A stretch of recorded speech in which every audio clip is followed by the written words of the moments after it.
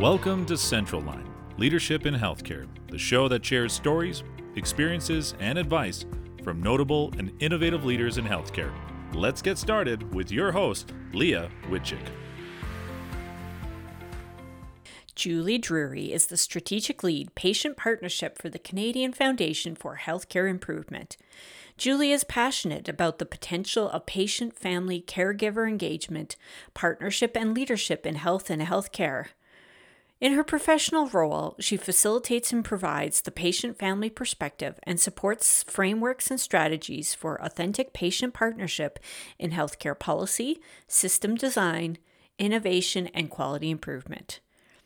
Prior to joining CFHI, Julie was a career public servant who worked as a senior advisor and director in strategic policy, planning, operational management, and reporting across many different files, with an emphasis on building and leading policy strategies in collaboration with intersectoral partners and teams. She developed the Federal Tobacco Control Strategy, the framework and strategy for including persons with lived experience into the policy direction of the Federal Opioids Task Force, and developed a multi-layered provincial engagement strategy and the Provincial Patient Declaration of Values as the former chair of the Minister's Patient and Family Advisory Council for Ontario. Julie serves as a board director with Mito Canada Foundation, Closing the Gap Healthcare, and the National Centre of Excellence, SKIP, Solutions for Kids in Pain. She is a patient partner with the Rare Disease Foundation, Canadian Medical Association Patient Voice, and the chair of the Provincial Pediatric Palliative Care Family Advisory Committee. As the mother of a child who was diagnosed with SIFD, a rare form of mitochondrial disease, Julie has particular experience in system navigation, complex care, care coordination, palliative care, and patient safety. With over 12 years of experience as patient family advisor and leader, Julie is a sought-after speaker, panelist, and facilitator. She regularly consults with healthcare organizations, government, private sector, and not-for-profits as an expert advisor on patient engagement strategies, environments, patient partnership, and patient leadership.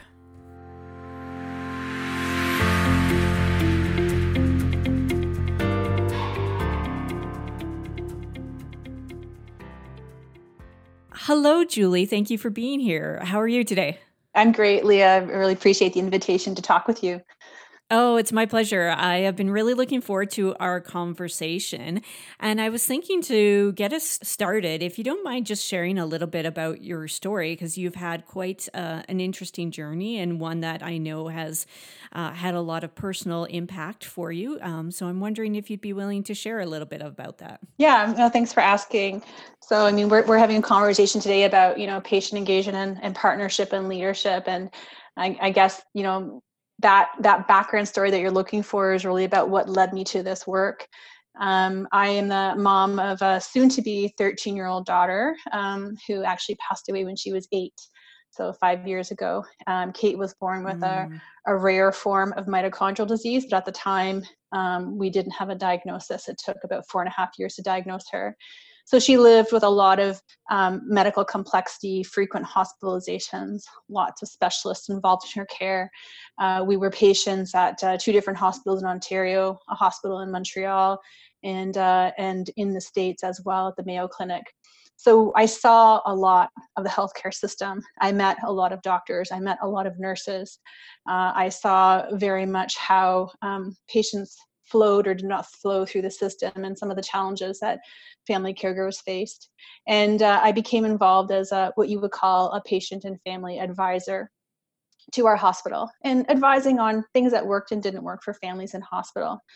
And I came to it naturally because of my background in public policy. So I actually have a background working across the healthcare system in policy and strategic planning. And the two sort of aligned really well, this experience with the healthcare system and wanting to affect change and this background and how do you make change? What does change look like in health and in healthcare policy? And so, over the years, 12 years of doing this work, I worked with healthcare organizations, provincial healthcare systems, ministers of health, national organizations, federal organizations, ranging from organizational leaders in healthcare policy to colleges that train healthcare providers, and anything from being an advisor to a mentor to a coach to a keynote speaker or panel facilitator and everything in between. And it's really become a passion for me. We experienced a significant amount of great care in the system, but we also experienced a lot of harm and patient safety in the system. And so I see, the both ends of the spectrum where things can go really well in health and healthcare, and what criteria help to build that. And I've also seen what can go really wrong in health and healthcare, and the impacts that can have on patients and families. What an interesting journey. And I just want to highlight my condolences for the loss of your daughter. And I have to assume that some of those experiences, your own lived experience and the lived experience of your family and your daughter, have contributed to that passion that you have right now in terms of the work that you're doing. I'm curious to know, along the way, at what point did you decide that this was your path? Yeah, I'm not sure that I decided that. I Okay. think that, yeah, it's a great question, right? Like, I don't think I've really thought about it before. Uh, as I said, I've always really been involved in health and healthcare policy, everything from smoking cessation programs and tobacco control programs to sustainable development and environmental health, to bringing lived experience into an opioids task force federally, and working with persons who had an habituation to drugs to be able to build with them policy. So I've always been really interested in this space of what does it look like to engage the public in creating policy, and how do you bring together collaborative teams with everyone at the table to make sure that what you're putting forward to change things in the health environment is done in a really effective and efficient way. So the emphasis for me on the role of patients, families, and caregivers in the system, of course, was a natural fit because of my extensive experiences with my daughter. I mean, I came to know the healthcare system quite intimately. I learned the jargon, I understood the roles, I understand the structures, everywhere from, a hospital environment all the way up to how our provincial healthcare systems are structured across the country. And they're all very unique and different. Mm-hmm. So I don't think it was so much a strict decision, Leah. I think it was more of an evolution for me. And it actually very much parallels this evolution that we're seeing in patient engagement and patient partnership across the country, and how it really is shifting conversations. So I saw opportunity where there were gaps in the system to elevate that conversation, to change the conversation, and to mentor and coach organizations to really understand that patients, families, and caregivers could really support them in effecting positive change and improve structures and better patient-centered care. And I didn't see that happening. So I saw an opportunity for someone like myself to come in and help to support that change. I think that's brilliant, because what I take from that is that desire to support that change, but use your own lived experience and your own, like you said, the intimate knowledge that you had of the healthcare system, and use that to enact change. And, one of the things you said a moment ago was really interesting around, often we have that focus on all of the things that go well in healthcare and all of the things that go right and the positive results from that. And at the same time, there is a tremendous amount of harm that is done and can be done along the way. And I'm just curious to hear a little bit about that relationship between the two. What does that mean for you? I have experienced both. And so, I'll use my story alongside Kate's to sort of, offer you some illustrative points there. So the first is, as Kate was going through her healthcare journey as a young child, as a toddler, with no diagnosis, with a lot of episodic events where she required acute hospitalization and sometimes critical care in the ICU. We had no quarterback in the system. The quarterback, the communicator, the one who tied all the pieces together was me. And that changed at 3 years of age when there was a pilot program started at the hospital called the Coordination of Complex Care Program. And we met the director of that program, the medical director, who took Kate under her wing. And she was the one who became the quarterback in care. She connected the specialist. She triaged the test. She made sure that when Kate came to the emergency department, there was a flag on the file and that people knew her story, her history, and suggested interventions well in advance of me having to describe that as a mom. And that's what goes really well in the system. It's a strong example where you are organizing care around the patient and around the family and quarterbacking that care. And in direct opposition to that, Kate underwent a bone marrow transplant when she was 7 years old.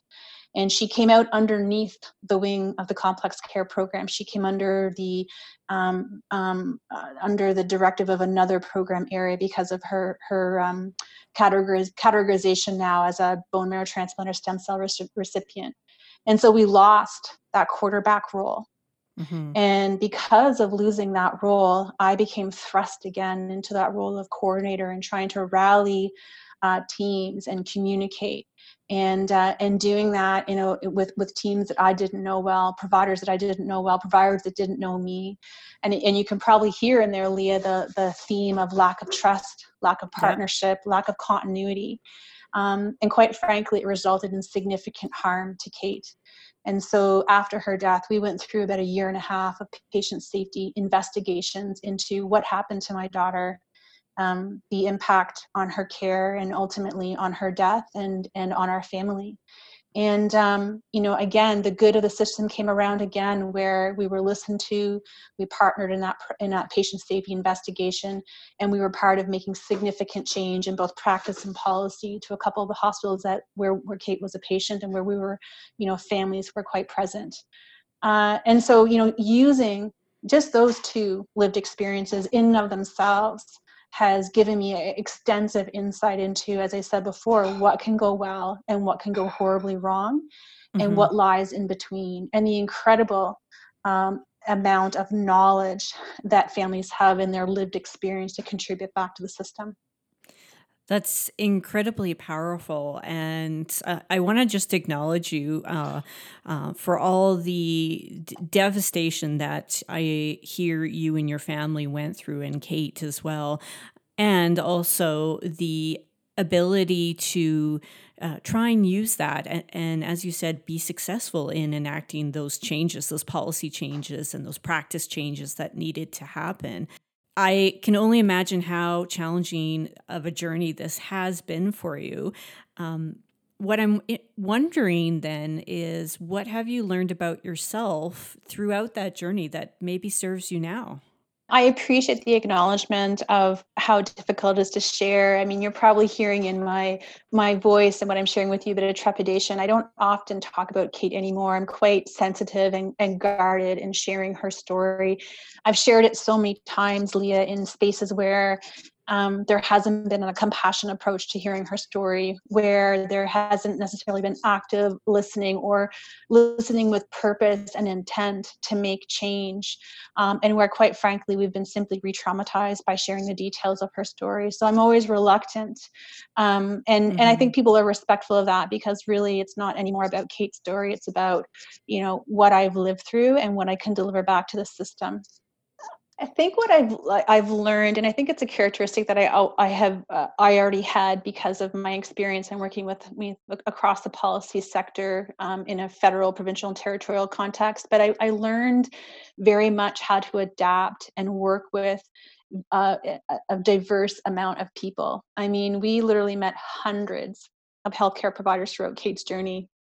Every one of them a different type of person.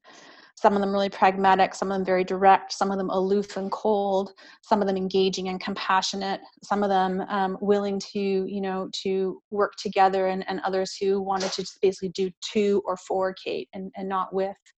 And so I learned to work with a lot of different people. I learned to, sit back and observe and allow people their space to share their story and their perspective and their reflections, because I saw the the power that occurred for myself as a medical mom and a family caregiver when I was permitted to do that. So if I was able to do that myself now in this professional context that I'm in of helping to support patient engagement, patient partnership, I find that it really changes the conversation and inviting people to share.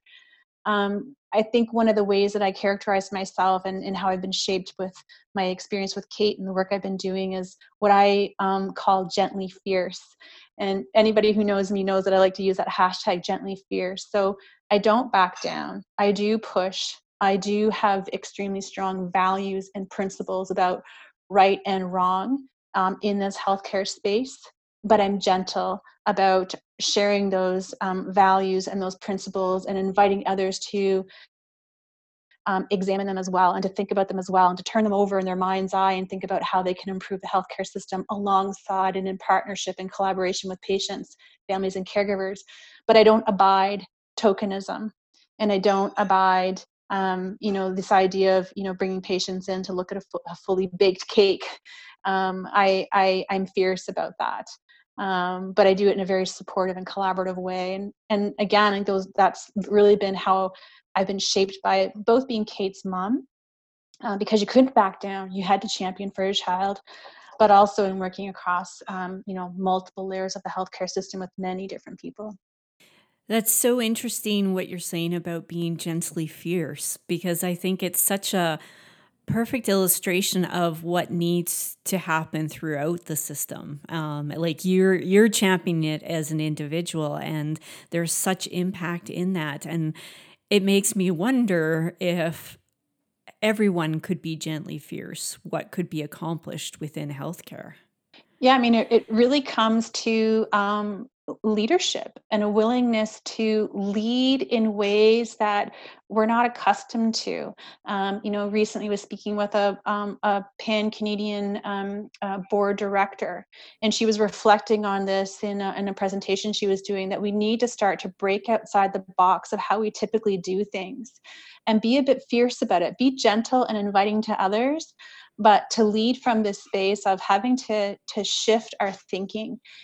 What I often see in healthcare is a repackaging of the same things, the same pillars, the same people, the same types of tables where we consult and where we develop policy, and simply trying to repackage it in a new way. We know that is not working any longer in our Canadian healthcare system. There are too many people falling through the cracks. And so that ability to lead from a space of compassion and empathy, and I'm sure you're a reader of Brene Brown. I'm definitely a fan of hers. Yes.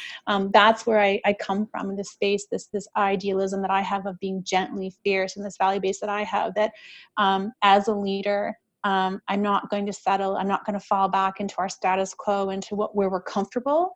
I want to keep us in the space of disruption. So the other thing I'd like to talk about is what I call shift disruptor. Not to be mistaken with the other word. We're adding an F in there. Yes.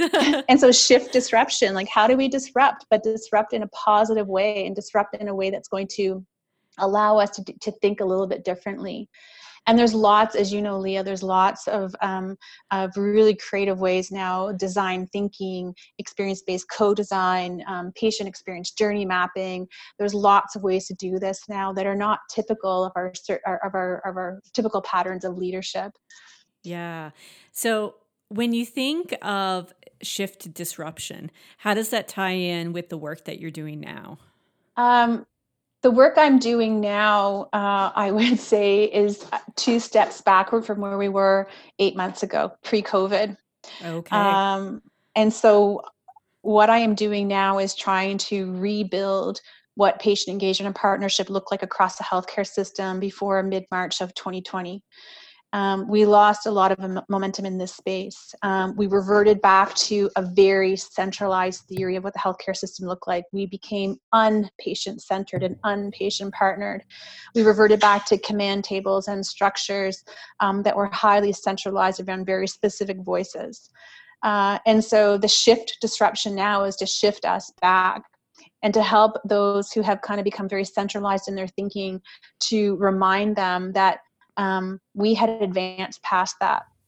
And in advancing past that, we had seen great improvements in patient experience, patient harm, patient safety, patient outcomes, many of the indicators of a patient-centered and partnered healthcare system. And I fully realize that we're dealing with quote unquote unprecedented times, right? We're pivoting, all those really great COVID words. I mean, Yes. it truly is unprecedented. But I think now 6 to 8 months in, we're recognizing that what we had abandoned in a rush to respond very, very quickly to a quickly emerging pandemic is really what's going to help to right the ship again.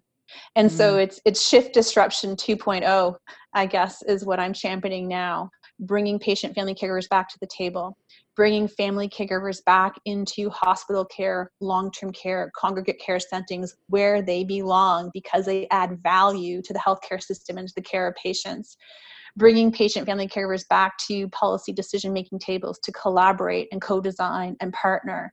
And certainly supporting this emergence of what we're talking about today, which is really the emergence of patient partners in leadership roles. Mm-hmm. Absolutely. So you mentioned about that idea that things are just repackaged. The way we've worked before is repackaged. What do we need to do then to change that pattern? How do we change people's mindsets? How do we change their thinking? I find healthcare very competitive by nature. You've got a lot of really smart and intelligent people in healthcare, doctors, very smart people, hospital CEOs and VPs, people working in public policy at ministries of health and regional health authorities. I mean, very smart, well-educated, competitive people. Now, I come from an athletic background, so I'm a competitive athlete. I've competed at the university level. I've competed at the national and world level, and in sport. And what I would say about athletes is that we don't like to be overshadowed by anybody else. Like we see, that runner next to us who's running a marathon, moving a little bit faster, a runner that we're accustomed to running with. We want to up our game. And I see the same in the healthcare system. I see them wanting to up their game. I see them being competitive with one another. I see one hospital sort of seeing that another is advancing in, a better techniques of digital health or improving patient access to their digital health information, or in this time of COVID, starting to bring in family caregivers again and reintegrating them as essential care partners. There's a competitive aspect there. There's an aspect of wanting to sort of do the same or follow suit.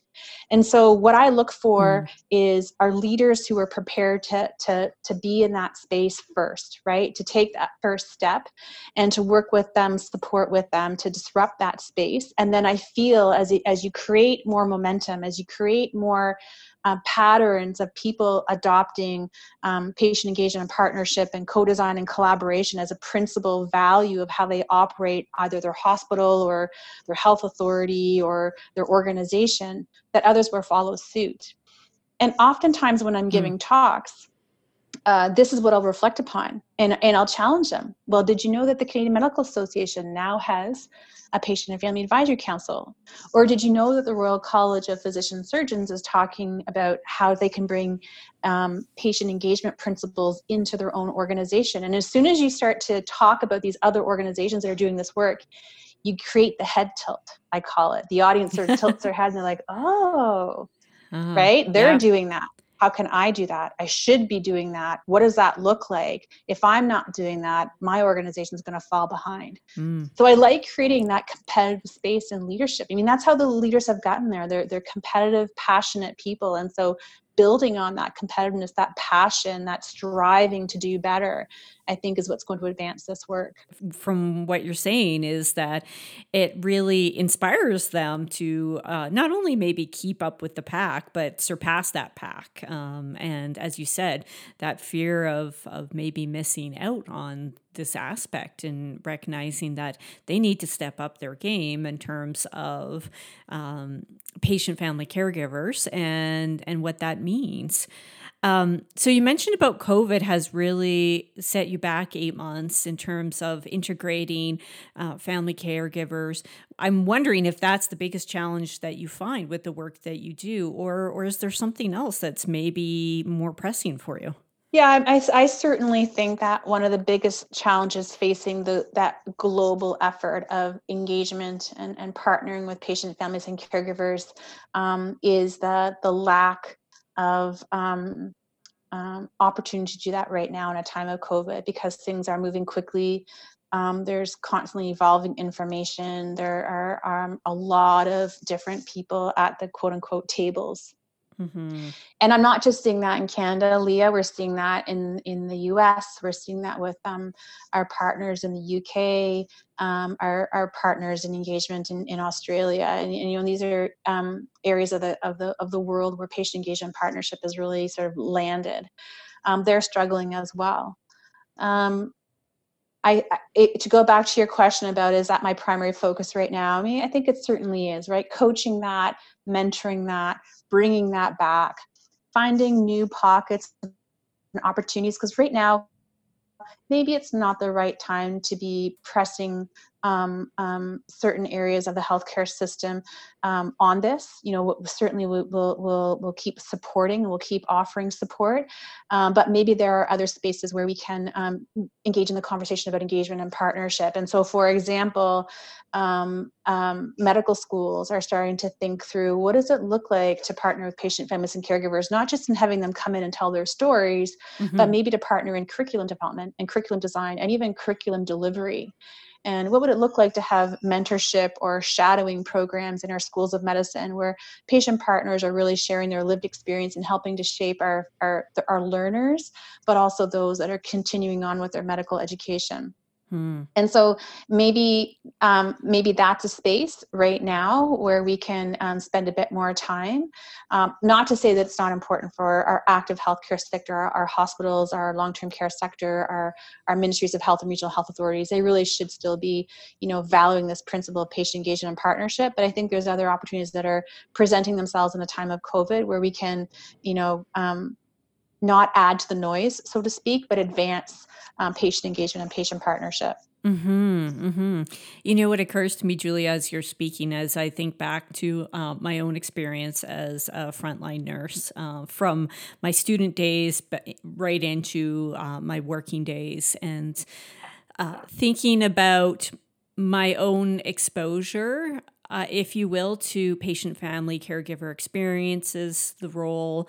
And I do remember there was maybe a little bit that was touched upon, but it was certainly not to the extent that it needs to be. And I think about how my own professional practice would have changed if perhaps I had a greater understanding and more context around patient, family, caregiver experience, and again, the role that they play, the critical role that they play in the situation and in the experience. And one of the things that stood out to me earlier about your story around Kate was you said there was a lot of people who wanted to do things to her or for her, but not with her. And I think that's a very powerful perspective. So what I'm wondering then, with that being said, is what is your hope around all of this? What possibilities exist out there? I'd really like to change how patients and their most essential care partners, which are usually their family caregivers or their trusted caregivers, I'd like to really change that relationship with their healthcare provider, so with their physicians and their nurses. I want it to be founded on a space of partnership and trust and collaboration and openness and transparency. And as you said, I characterize that as doing together or doing with, and less of doing to or doing for. And I think that requires a lot of coaching, a lot of mentoring. I think it requires engaging early with our medical school learners, but also making sure that, our physicians who are, senior residents or attendings or specialists also have the opportunity to continue to think through their principles of how they engage and partner with their patients. That's really, one of the ultimate goals that I have is to change what that relationship looks like. Because I've seen it where it's a high functioning, trustful, open and transparent relationship. and I've seen it where it's quite the opposite. Mm-hmm. And experienced it, not just seen it. Right. I think the other thing that I'd really like to shift, and so that's really at that fundamental level, right? That one-to-one partnership and care.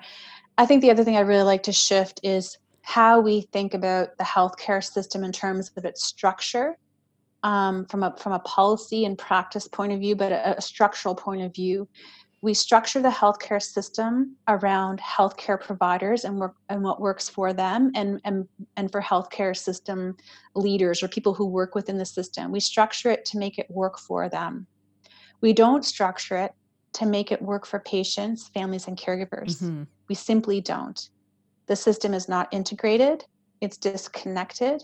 We have no flow of information that's well coordinated. In fact, patients have to fight to get their health information, Leah. Mm-hmm. If I had a patient portal right now and I had a diagnostic test that was done a few days ago and the results are available, in some instances, I cannot access that information until my doctor says it's okay. Right. Yeah. And that's wrong. Yeah. And so the system is structured for the provider and for the people that work in the system. And only by actively collaborating, co-designing, and sharing power with patients, families, and caregiver from all walks of the healthcare system. So we really have to take an equity, diversity, and inclusivity lens here, really from all ages, all demographics, all social determinants of health. Not just the English-speaking white middle-aged women like me, everybody, and really doing it in an authentic and meaningful way. I can't tell you how many times I filled out, surveys from the hospital. How was your ambulatory care experience in this clinic, or how was your inpatient experience on, floor 4C? Right. That's not authentic and meaningful. So I'm really talking about authentic and meaningful collaboration engagement. Only in doing that are we going to shift the system in a way that's really working for everyone. We talk a lot about things like value-based integrated care, right? I'm sure you've heard that term, Mm-hmm. or patient-centered and partnered care, or the 4 pillars of an engagement-capable environment. We talk about these things a lot, but we keep talking about them with sort of the same people at the table. Yeah. And so this is what I'm constantly challenging the environment to think about is, what if you brought in other people with different perspectives, and who are very much engaged in the healthcare system, and that's your patients, families, and caregivers. Yeah. Well, and I think you raise an excellent point around when we're having the discussions with the same people at the table, of course, nothing is going to change. And what I'm wondering is, from your experience, what are the stories that healthcare professionals tell themselves to keep things status quo, either consciously or maybe unconsciously? That's a great question. I know, and I think we should ask those healthcare providers what their narrative is. And there's some existing narratives out there, right? Like we talk a lot.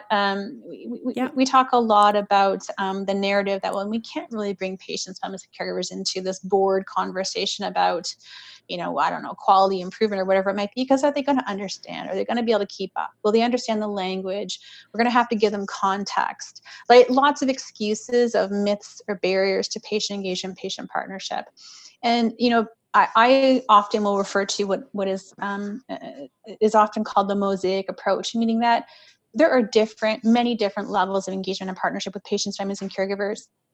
And just like in any other sector, some people have more of an affinity to some conversations, and others would rather be part of a focus group or a survey or offering feedback in a different context. And others want to be collaborators and partners and leaders, and they've got skill sets and sort of personal abilities that lend them to that. And so, those myths and those barriers, those narratives that come up by the providers and the healthcare leaders, they really are just that. They're myths. Right? There's lots of ability to engage here. Mm-hmm. I think another part of the narrative by providers and healthcare leaders is that, we really have to design systems that are going to work for, from an efficiency or an economically viable point of view, right? So although they might have 4 pillars in front of them, and patient experience being one equal part of that pie, they tend to emphasize, the economic side of it, or the financial efficiency side of it, or they might emphasize, the strategic functioning of it from a point of view of what integrates well for healthcare system leaders or providers, right? And then, well, this is going to work better for the patients because it's working better for the physicians. So I just think that it's that shift disruption. There's breaking that mold, and the only way that you can do that is by challenging your assumptions. And I don't think we always do that well in the healthcare system. And to your point, it's important to have those people that we currently have around the table at the table. They're very important. I don't want to get rid of them. I don't want to tell them you're not important. You shouldn't be at this table. But the problem is that we're not challenging those assumptions of those people at the table, and we're not thinking through a couple of different ways of thinking through what this might look like from a design point of view. And design thinking hasn't been something that's been really applied to the hospital environment. It's been very sort of medical centric. Right? And medicine is important. That medical side is very important, but it has not been balanced with other perspectives. I would argue too that in some instances, physicians and nurses are probably feeling left out of conversations as well, right? Sometimes it's the policy folks at a ministry level, or a medical officer of health or regional health authority level, that are making decisions, and the doctors are feeling left out, and they know they've got something to share. So it's that idea of inclusivity, and it's not easy to do. I can attest to that because I do this professionally, but it's essential. Yeah. Otherwise, it's not going to be effective, and you're going to create gaps and holes that, quite frankly, people are going to fall through. And we're seeing that right now in a time of COVID in our social fabric. We're seeing the massive effects on children, huge effects on kids with some of our policies around COVID, on persons who are homeless, on persons who live in long-term care, our elderly, and persons with disabilities.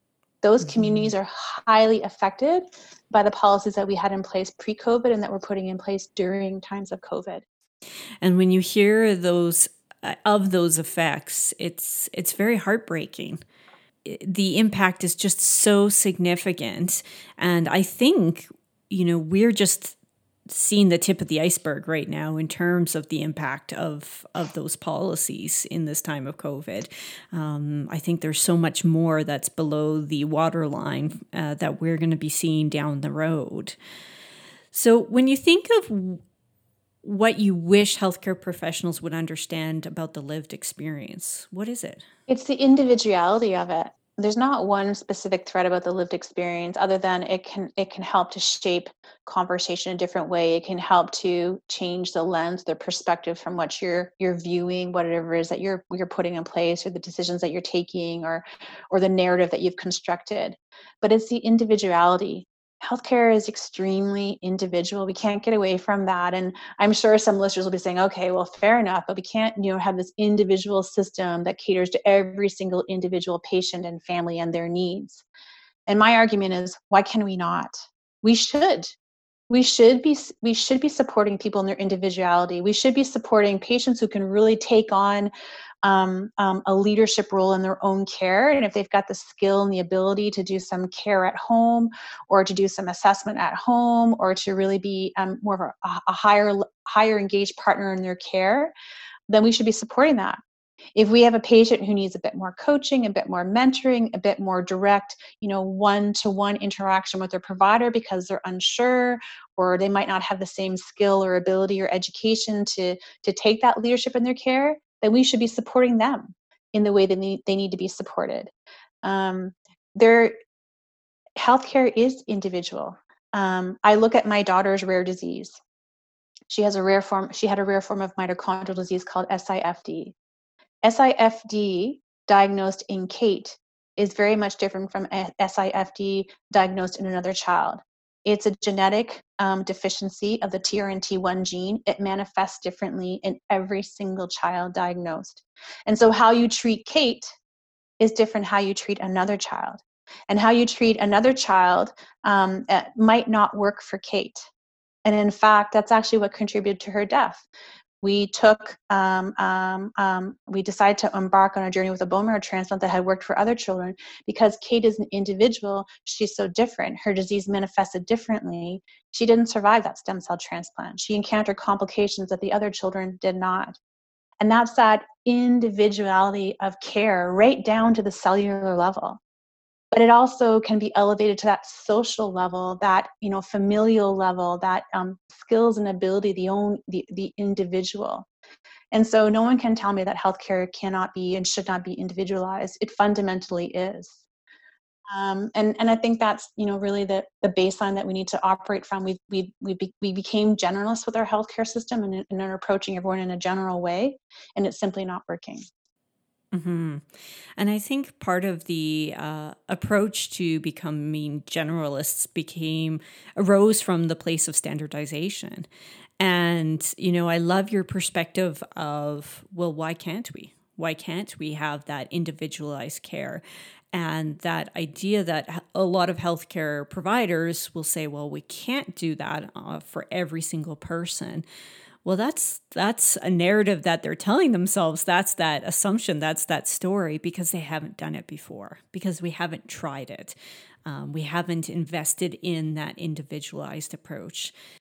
So in closing, Julie, I'm wondering, what do you see healthcare leaders, and when I say healthcare leaders, I mean individuals, providers at all levels, what do they need to do to advocate for and support patients, families, and caregivers?